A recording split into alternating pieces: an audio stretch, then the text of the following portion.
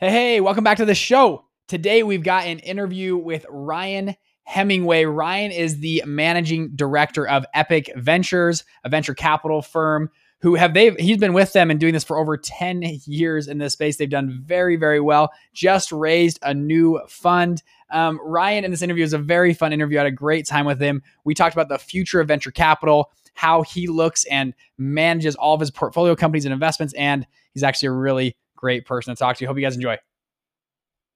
I've spent the last 3 years learning from some of the most ingenious fund managers around. And now I've decided to take the plunge and start my own fund. The real question is, how will I do it? With no investors and without an Ivy League degree, this podcast is going to give you the answer. Join me and follow along as I share mine and other stories as we start and build multi-million-dollar investment funds. I'm Bridger Pennington, and this is Investment Fund Secrets. All right, welcome back to the show. Today we got with us one of the managing directors and partners of Epic Ventures, Ryan Hemingway. They've had Epic's very impressive portfolio and career. We're going to dive into all that today. So people that are listening that are interested in venture, early stage venture, it's going to be pretty fun, I think. Ryan, welcome to the show. Good to see you. Hey, thank you. It's good to be here. Yeah. So real quick, give us the 1-2 minute boilerplate of Epic, and then we're going to dive a little bit deeper. Tell us about you guys. I know you've made some very incredible investments, and you were saying earlier into Lead, but I've got just your portfolio pulled up here. Early investor into Ancestry, Canopy, Blue Matador. I mean, some companies that I know I've seen do very well. I mean, Ancestry just had a huge liquidation event.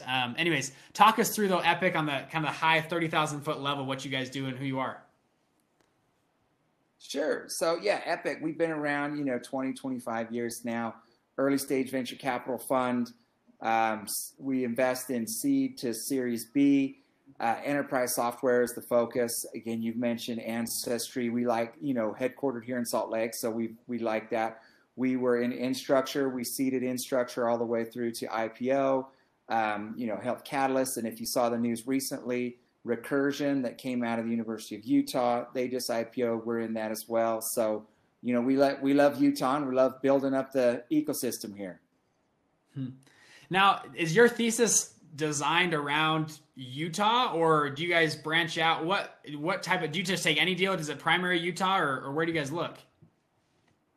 No, we have a thesis. We like underserved markets, and we have for 20 years. So we do like investing outside of, Silicon Valley. So we love Utah.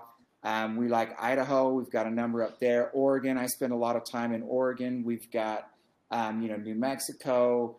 We've got deals in Iowa. So we look outside of kind of the major markets for, we're looking for scrappy entrepreneurs. We're looking for technical, innovations out there. And again, they're everywhere. So it's an area that we look for.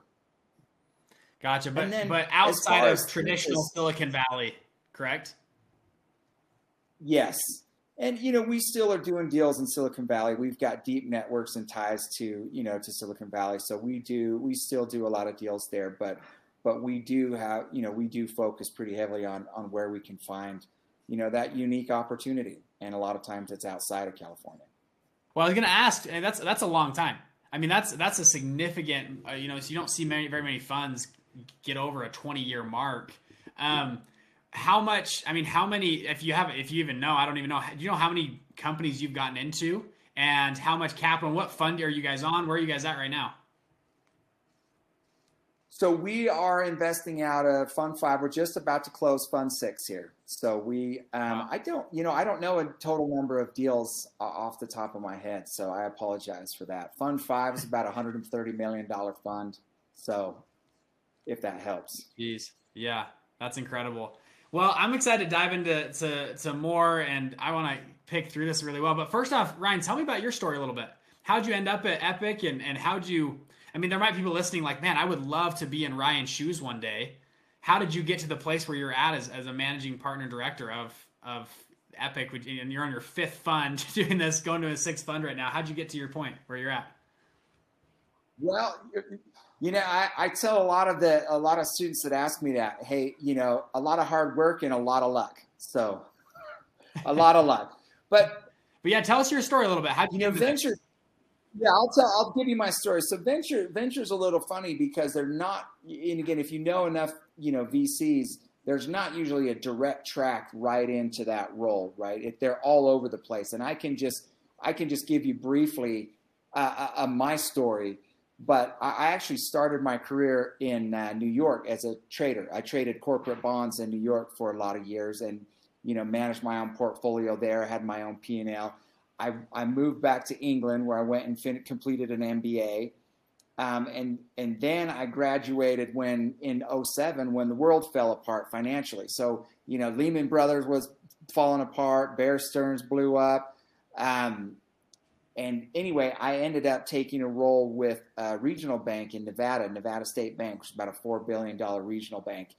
And I met with the CEO, and he had asked me to come join and to build a private banking division in the bank. And so I moved down there. Again, I still remember the discussion I had with my wife when I took that job, because commercial banking was not something I'd ever thought about doing.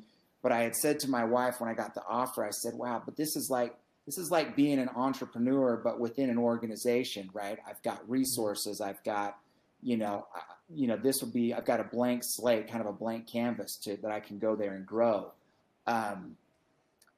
After a couple of months, I realized that was not the case. It was not like an entrepreneur at all. It was very much dealing with, already heavily entrenched processes, bureaucracies. And then to be fair, this was in 2007. So I kind of had a front row seat to the destruction of wealth at Nevada. So every time I wanted to come in and do something new, hey, let's do this new product, let's do something, I was kind of told like, hey, let's not do that right now. But anyway, the short version is we got that built up. We got that going. It's doing really well. And then the CEO asked me to head a clean energy lending group for the bank, which I started to do. And it was very shortly after that I joined Epic Ventures. Pretty young, as an associate, I think was my title at the time. And then I've been at Epic ever since. Really cool. And now you came to Epic, was that 2009, 10, somewhere around there? Yeah, 2009 or 10, I believe. Okay, gotcha. And then, now 11 years there, and that's a lot you've seen a lot in the last 11 years, and you guys have done incredible things to be able to do. So I want to dive into a little bit with Epic and how you guys structure your thesis, I guess. I've seen a number of funds are you, like, for instance, you as a managing partner, are you supposed to source your own deals? And then are you the lead investor into those deals? And then the fund partners with you. How do you guys structure deal sourcing? And then you guys as partners investing maybe personally into those, how do you guys structure it? Sure. So Epic, we operate, we do all of our own deal sourcing and then diligence. And then once we kind of have a deal that we're chasing down, then we work collaboratively together on kind of the diligence when we start to dive into that together. But as far as the sourcing, each one of us kind of sources our own deals. And so if you're talking about thesis, right, Epic on the surface kind of looks like a generalist fund, right, where, hey, if it's enterprise software, kind of in the early stages, we'll take a look. But then if you go a little bit deeper, each of us has kind of a focus. So for example, I'll give you, so I spend a lot of time in fintech, data and analytics, sales and marketing tech specifically. Those are probably my top three. Jack Bourne, who runs our, investment team with me, he's got a big focus in healthcare IT. And so we each kind of have a focus outside of, that we spend a lot of time on, if that makes sense. Gotcha. Okay. And those focuses can change. Those focuses will change as the market changes, right? If we think that there's, something new coming up, or there's a macro trend that we want to get a part of, or we think, there's some advantage there, or something technically that's happening there, then we'll put a focus on that as well. So for you specifically, then how are you, maybe just I know all of you partners probably do it differently, but how do you specifically source deals? What kind of tools and resources do you use to find I mean, you're looking for the early stage, first, like, first, second, third investment. I mean, that's hard. That's a job. And how do you find those people and vet them and do it? Like, how do you specifically do it, Ryan? What do you do? Give us the secret sauce. So, yeah, I mean, you spend a good portion of the day. I mean, you're asking the right question, right? How do you source deals? And, there's a lot of ways to source now. At the very easiest, I'll just talk about me specifically. So I'm reading a lot, figuring out, hey, who's new, who's being talked about. And I spend a lot of time once I find a name of a company of, hey, they're doing something interesting. There was a press release here. It's in this market, this, that. And then you're emailing, you're sending LinkedIn requests, you're emailing, the company saying, hey, I'd like to get a hold of you and so forth. I mean, so I'll give you a little bit coming from the banking side, right? Trying to get customers, right? Most customers don't want to talk to you.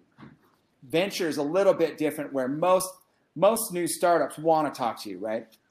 Mm-hmm. So the hit rate, the conversion rate to actually getting a meeting is a lot higher in my world. Now, yeah, it makes sense. So usually when an entrepreneur gets reached out, now I've been doing this 10 years. I guess that's the next part is that's kind of where you start, right? You're just emailing, cold calling, reaching out on LinkedIn. But then eventually, you start to build a network of entrepreneurs, a network of other funds, a network of, different service providers. And then when they once they kind of know, hey, Ryan, has an expertise in fintech, or hey, he does a lot of data analytics or whatever it is. Then when they see things that are interesting, or have a friend, or hey, they say, hey, why don't you talk to Ryan? In fact, I've talked to 3 companies this week that were introduced to me just through my network that were pretty high caliber deals. That makes a lot of sense. And I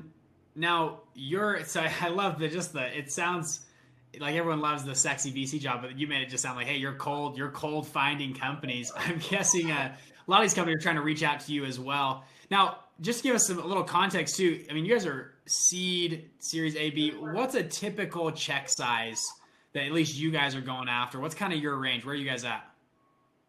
So we like to invest around, I would say it's probably 1 to 4 million in a first round. 2 is really where we like to be, kind of in an A round. That would be my favorite. But I have done smaller checks, right? If it's really a seed stage company, pre-product, pre-revenue, then yeah, I probably want to have a smaller check size, 500-ish, give or take. Or if it's a later round, a B round, right? It may be 4. We've written up to 5 or so. But I would argue that kind of 2 million-ish range in the first round is where we like to be. And then we would, we tend to follow on, right? We tend to stick with our companies and try to help and be supportive as long as we can. Yeah, that was my next question is, what is your exit strategy? Do you guys hope to, on a B or C round exit and get out? Or do you like to stay with the company forever, IPO, go to the moon, type of investor? What typically have you seen and do you guys like to do? We're long haul. I mean, we're in it for the long haul. In fact, we have very supportive LPs, and we have for 20 years. And we, one of the things that we've raised on and told them is we're in this to build great companies, right? We want to build long-lasting, great companies that are really delivering value.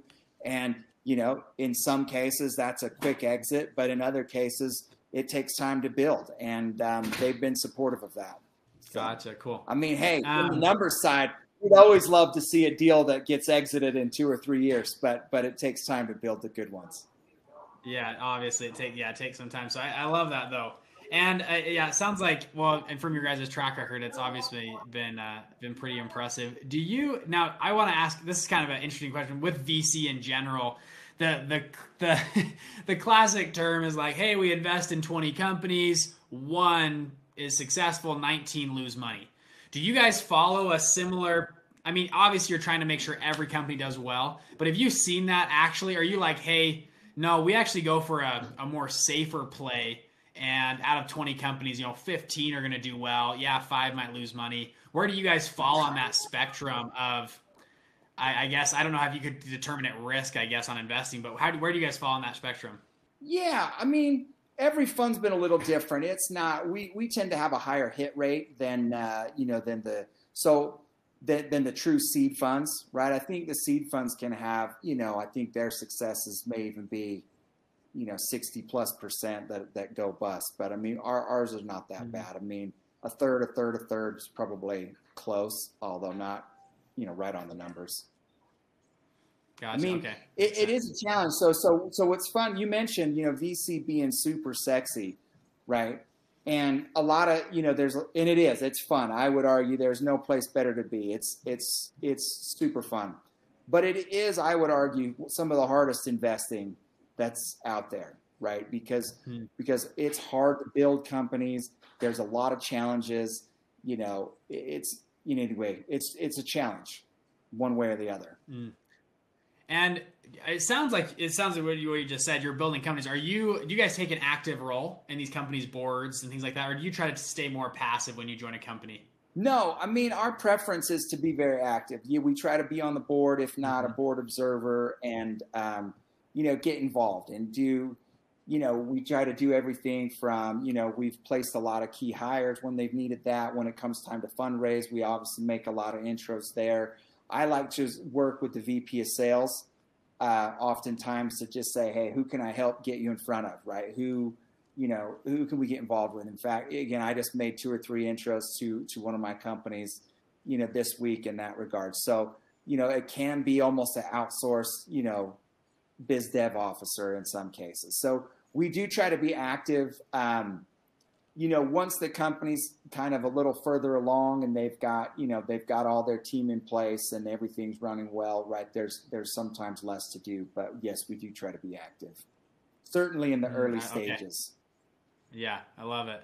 Well, and I think that's, you see that from a lot of companies too. I mean, there's a lot of VC shops around now, and you see companies and entrepreneurs, I mean, they shop you guys. They also are shopping as well to see what kind of partners they want to be a part of and with.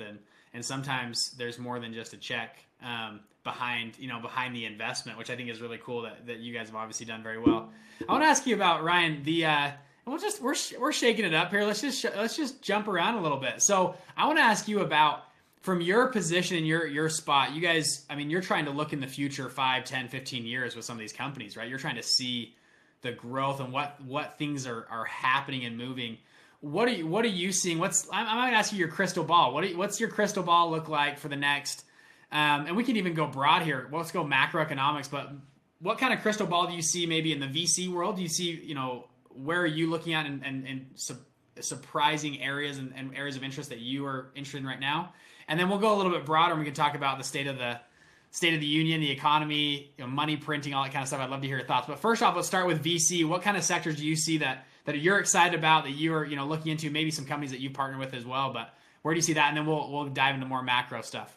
Yeah, no, it's a great question. And again, I gave you a little bit, alluded to this already earlier with some of my focuses, but, I think financial technology, particularly in data and analytics, I think we are seeing, fintech kind of had a heyday a couple years ago, but I think it's coming back, right? I think, well, it never really went away. I shouldn't say that, but I think there's a lot, technology has improved a lot of the processes, a lot of the old kind of slower ways of doing things.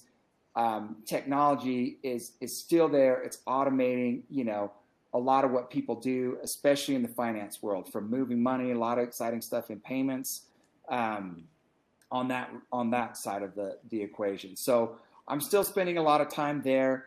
There's a lot of interesting things happening there. And then data and analytics. Now, data and analytics, you can get deeper and deeper and deeper. What started out as we saw, there was a lot of dashboards. Hey, we're pulling this data and this data and this data. We're putting into a nice dashboard for business owners to see. The reality is we have so much data, and people are using data in a lot of different ways, right? They're running their machine learning, their AI techniques on that. But the insights they're giving and then automating those kind of the next 3 or 4 steps down the line, that's all taking place kind of behind the scenes. I still think there's a lot of stuff happening there. In fact, I did a deal. I just added to a seed investment I made in a company called DataZoom that's doing a lot of interesting stuff around data and analytics in the video space. So we're still seeing a lot. I'm still seeing a lot of excitement there. It was interesting on that same note of data, just to add on, last time I was talking to a really well-known investor. He's on the board of Intel and AMD, a great guy, and he's talking to me about Tesla, and he goes, why is Tesla's evaluation so high? It's not because of, I mean, their cars are great and stuff, but it's the data. They have user data of people's driving habits over the last 6, 7, 8 years, number one. And any company that's coming to come up and start an electric car company like GM, yeah, they can develop it on their own, or they could license all the data from Tesla. And his thought was, at least one opinion was, I think Tesla's biggest play is a data play, is a licensing play, and a battery licensing play where they're a battery manufacturer and a data manufacturer where they're selling licensing agreements, which I thought was very interesting when you think of a car maker. But the data they have behind it is the most valuable piece. That's what he was arguing as well. So. No, it's interesting. So I've got, on that topic, I've got another investment. Again, this is where I spend a lot of time. You can tell. I've got another investment in a company called Lytx up in Oregon. They're a customer data platform, but their main purpose is they're pulling data from a lot of different systems that a company has and putting all that together, not for sale, like you're referring to with Tesla, but for the company itself to kind of utilize and optimize their processes and their resources utilizing that data. So I do think that there is a lot of value in data. And so it's just how we're going to use that. And so I do spend a lot of time, and I do think that's part of my future thesis. Yeah, I love it. Now, okay, I want to go more macro here. Okay, we've had an insane amount of money printing. We're recording this in end of March 2021. We've had the Fed put interest rates at 0. We have negative interest rates. It's very interesting what's happening in the world right now. A lot of money is shifting. We have one of the biggest human migrations happening in the history of the world. People are moving out of cities to suburbs at greater rates than ever before. What are your thoughts on, let's go macro. You can pick what sector you want to talk about, but I want to hear your thoughts from a really broad point of view.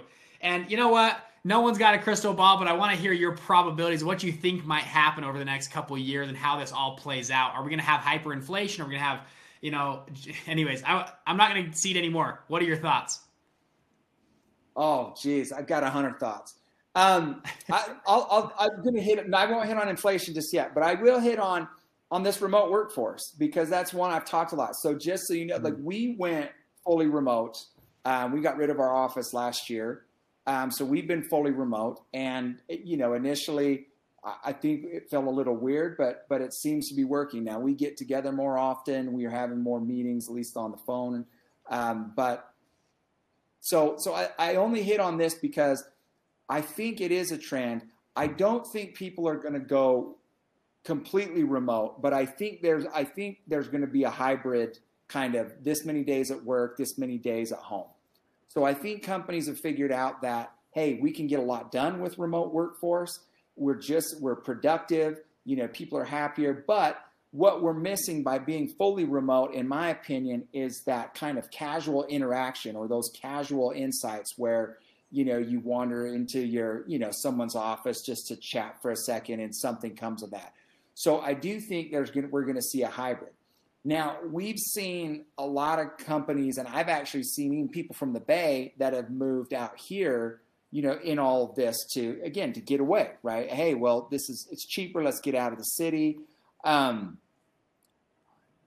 think, I'm happy for it. I think that's going to be exciting, but I do think that there's still going to be a demand to be in New York, to be in Silicon Valley, San Francisco's of the world. And I think we're going to see, down the next, you said 2 or 3 years, I think we'll see a flood back into those cities because, again, those are centers for a reason, right? There's a lot happening. There's a lot of talent there. There's a lot of intellectual, just horsepower in those parts of the, in those parts of the nation that I think when you get them all together, there's a lot of good that comes out of that.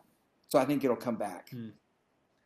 Gotcha. So you're bullish on at least a hybrid work and that people are going to get back to big cities. I think I agree with you. And we've seen that already. New York apparently has a lot of people have moved back already. Now, what are your thoughts though on, well, let's keep going here for a second. So, people, are we in a bubble? Are we not in a bubble? Is this just asset inflation? Are we going to see CPI go up? What are your thoughts there? I think, well, yeah, this is a good question. And I don't have a crystal ball or anything of timing. I think we'll probably see a correction here at some point. And when I say that, like, I don't mean a massive crash. I don't mean that. But I do think we're going to see a correction. We've had a lot of years of a bull run. I think we're going to see, it sounds like they're talking about increasing taxes, which means a lot of people will liquidate, asset holdings. So I do think we'll see a bit of a correction. But I don't think it's going to be for the long term. I think things are good. I think things are very good. And certainly in the technology world where we play, I mean, where we focus on companies, or I try to focus on companies that are delivering real value to enterprises, right? Those kind of companies are valuable in good times and bad, right? If you can increase revenues, that's great. If you can decrease expenses, that's great. And so, where I play, I think that'll just continue to get better and better. Gotcha. I'm kind of skirting your question because I don't really have an answer for you. Gotcha. Okay. But correction, I know we've had this looming correction that everyone's been talking about for 3 years. And anyway, it's been interesting to see. We'll see what happens with potential Biden tax cuts, with continue to money print. I mean, I've read anywhere from 20 to 35% of our money supply is printed in the last 12 months. I don't know their exact answer. I hear all sorts of reports, but somewhere in that range, which is absolutely insane. But it's a smart move if you're the Fed. Anyways, any other last thoughts before we move on to the next topic? Before I want to leave some open-ended question here. If you got any more thoughts on macroeconomics? No, go ahead. Go ahead. We'll move on to the next. Okay. Ryan, do you raise capital at all? Yes. Are you on the capital raising piece? So we all raise capital. So all of us are responsible for raising okay. capital as well. Yeah. Walk us through some of your capital raising, secret sauce, I guess we could ask. So if you're, you guys are raising a new fund right now, fund 5 or 6, you're always looking for capital partners. Obviously, you guys have a great track record, so that helps. But how do you find high net worth individuals? How do you approach them? How do you pitch? How does that all work? Kind of walk us through it. Yeah. So, it's similar to finding deals, right? I mean, in the beginning, you're just cold calling and reaching out. It could be, so we raise from a lot of institutions. So, we may be reaching out to, different, whether it's states or, a lot of states, a lot of endowments, a lot of institutions use kind of a third party, like an advisor or consultant. So, you're building relationships with them. The high net worths, you just kind of meet throughout your course, right? They might be just through your normal course of operation, right? Day to day, you meet entrepreneurs that were successful before.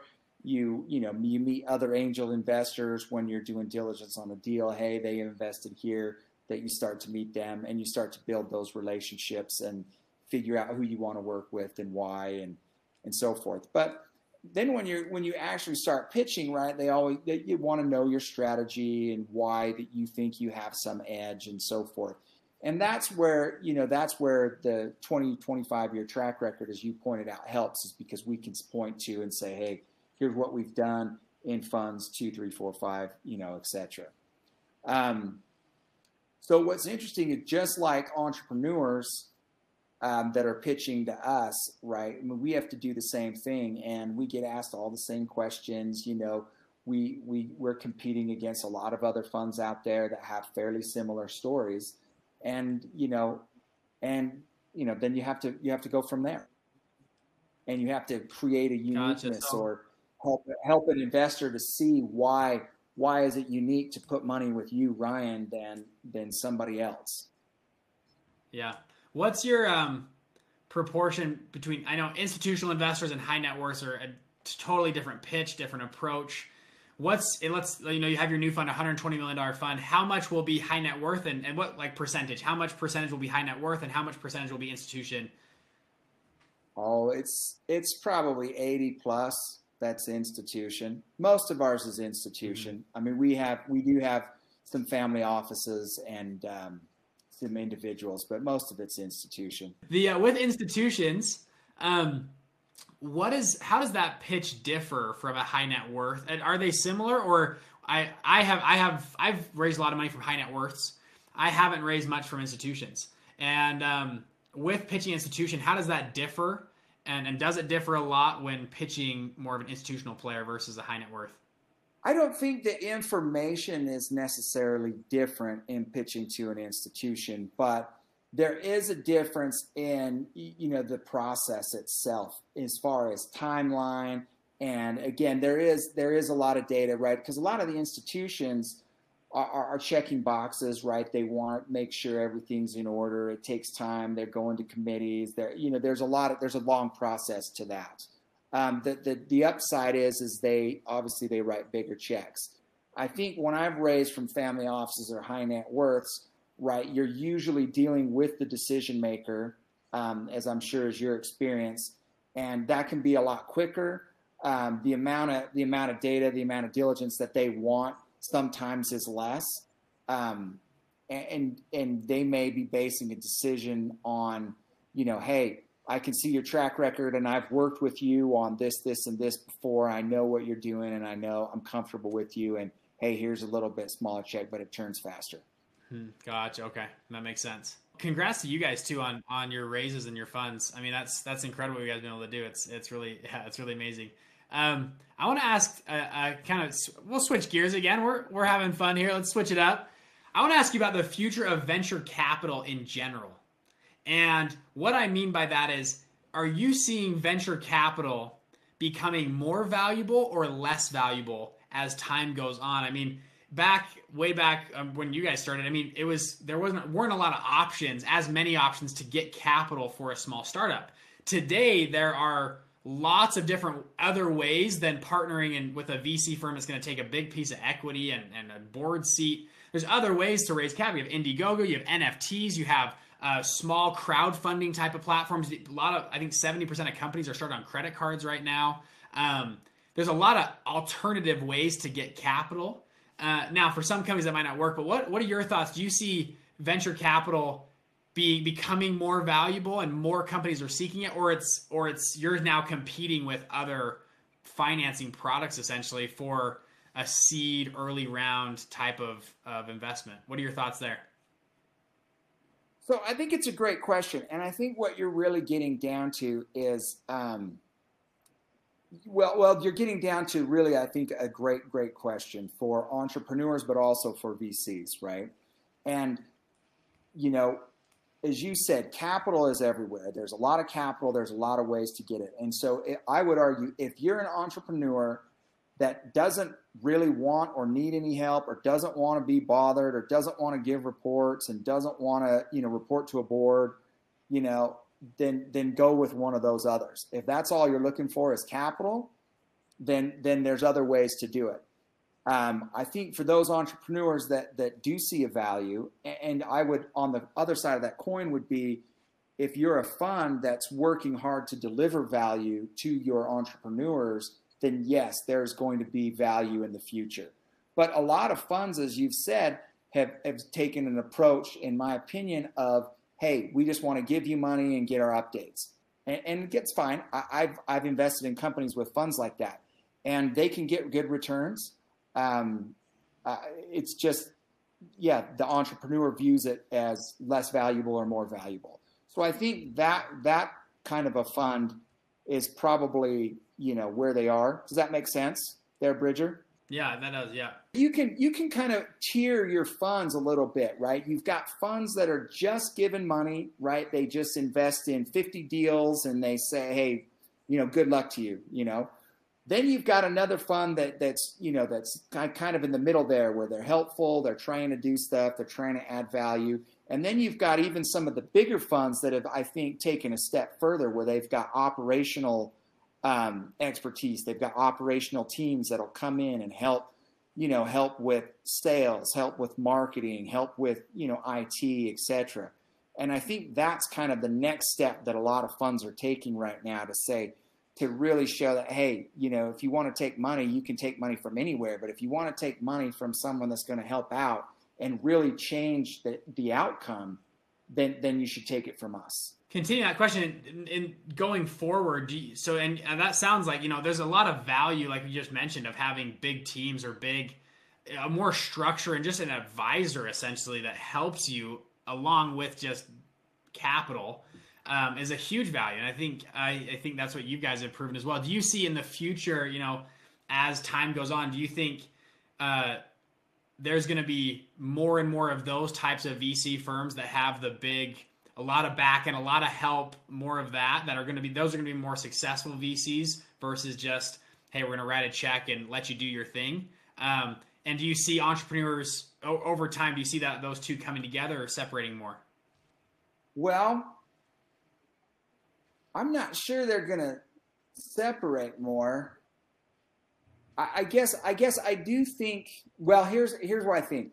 I would love, as a data guy, I would be very interested. I'm very interested to see the data on how that works out, right? I would like to see if the teams, this approach of operational expertise and adding that to the companies, what I'd like to see is, are those firms going to consistently get better returns over time than someone that isn't?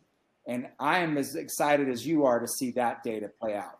I do think, back to the other question, I do think that if you're a fund and you're going to get in some of these competitive deals that are oversubscribed, I've had to do this in my career. I just had to do this recently, oversubscribed deal. And you've got to convince the entrepreneur to take money from you instead of someone else. And a lot of times, the entrepreneur will do, diligence calls with other companies we've invested in. And they ask just that question. Hey, is Ryan helpful? Has he been helpful? How has he been as a board member? What's going on? What can he do for you? Or they'll say, hey, I want to get in front of these couple of customers. Can you get me in front of those customers? And if you can't do that and you're unwilling to do that, I think those funds, then you probably won't get a seat at the table in some of those really contested, oversubscribed deals. Makes sense. Yeah, you'll start losing bids for sure. I'm sure that's already happening too. Well, then you got in that deal, it sounds like, right? Yeah, I have. And I've had to fight my way into a couple of deals, and it's come down to, again, calls with other, CEOs that I've invested with that are on their boards, but also, just as I said, like, well, can you introduce me to these people right now? Yes, I will.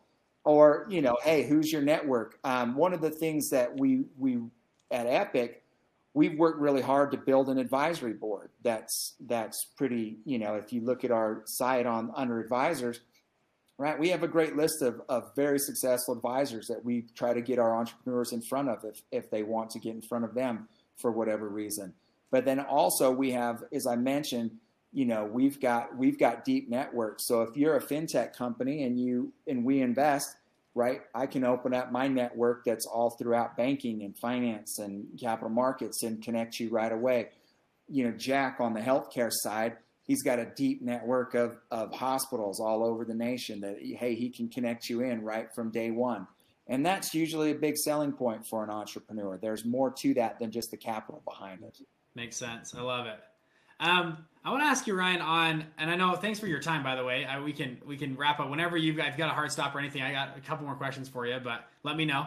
I think it's fun to chat with you, though.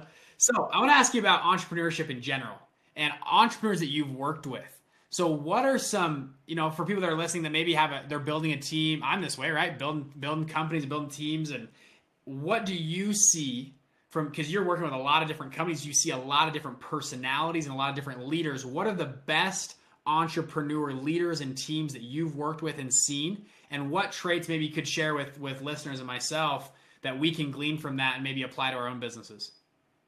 This is a great question, and I spend probably a significant amount of time thinking about if there was a common trait or characteristic that would automatically lead to a successful outcome. And I know, so I will just throw one out that everyone hears, right? Kind of scrappy or gritty. But I want to dig in a little bit on what I mean by that, right? the reality is there's no silver bullet that I've seen that just makes everything work in smooth sailing. I just don't see that. So what happens is generally you got a great, you get a good start, a good product, you've got some customers and you're trying to scale. And there's a lot of problems that come up. Hundreds of problems, as you know, come up. And I think when I say, gritty or scrappy, it's a team or a founder or CEO that one doesn't give up, but continually is looking for ways to improve and just keep going, even when it's hard, and that is probably what I would argue is one of the most important in the early stages is just keep going, keep being creative, keep searching for new problems or solutions to those problems and keep going. As far as teams, personalities, I don't know, whether you're extroverted, introverted, or task-oriented people, whatever. I don't know if those are as significant as a team itself, though. You do need to have a certain skill set. You need to have the right kind of skill set in the team, but also that they work well together. And that's a critical one because, you're building your company. It's night and day. It's 7 days a week, right? If you can't work side by side in the trenches, kind of one problem after the other, that causes challenges too. I like that a lot. I mean, it's a cliche saying, but it's like a marriage, right? When you're in business with somebody, it's like you're married to. You spend sometimes more time with that person than you do your spouse. You better like him and be able to work together. Ryan, thank you so much for coming on today. I've got one last question for you. I like to ask people this question. I'm going to just open the mic. It's open mic for you. You've got 2 minutes. What would you like to leave with this audience? And you can talk religion, politics, whatever you'd like on, business, advice you'd give yourself to when you were, 20 years old, whatever. You got 2 minutes. What would be of most value to you to share with this group, with everybody? So right now, I'll give you the mic, Ryan. Here you go. So I guess what I would leave with anybody, whether it's an entrepreneur, whether it's a fund manager or whoever, I would say whatever you're picking as your career, have fun.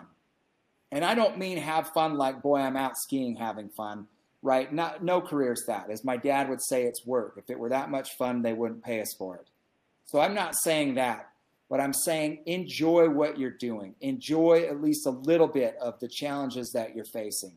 And there will be challenges, but I work with a lot of students, and I think they get into careers they want to make money, and they're like, well, I should do this.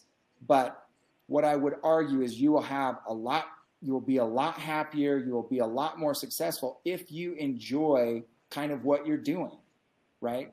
If you don't get excited about new tech companies, what technology is coming down, what's new, what's out there, right? VC's probably not the role, right, for you. If you don't kind of just enjoy and naturally want to find out, hey, what's new, what's happening in the tech world, like what's going on, what are the new tech, et cetera. Or vice versa, if you want to get into securities analysis, right? If you're already not excited to go, see what's happening and digging through some of that, financial analysis stuff already, right? Maybe that's not the right role. So I guess what I would leave with everyone is find stuff that you like, industries that you're excited about, projects that, are fun or that you find enjoyable. I love it. That's less than 2 minutes. That's less than 2 minutes, but that's what I would say. I know, we got time to spare. You got anything else? I guess, and don't get too down on the challenges because nothing's smooth sailing, right? It's a lot of challenges, and those don't go away. But if you're in an industry that you enjoy kind of the things surrounding it, right? You can get through those challenges. I love it.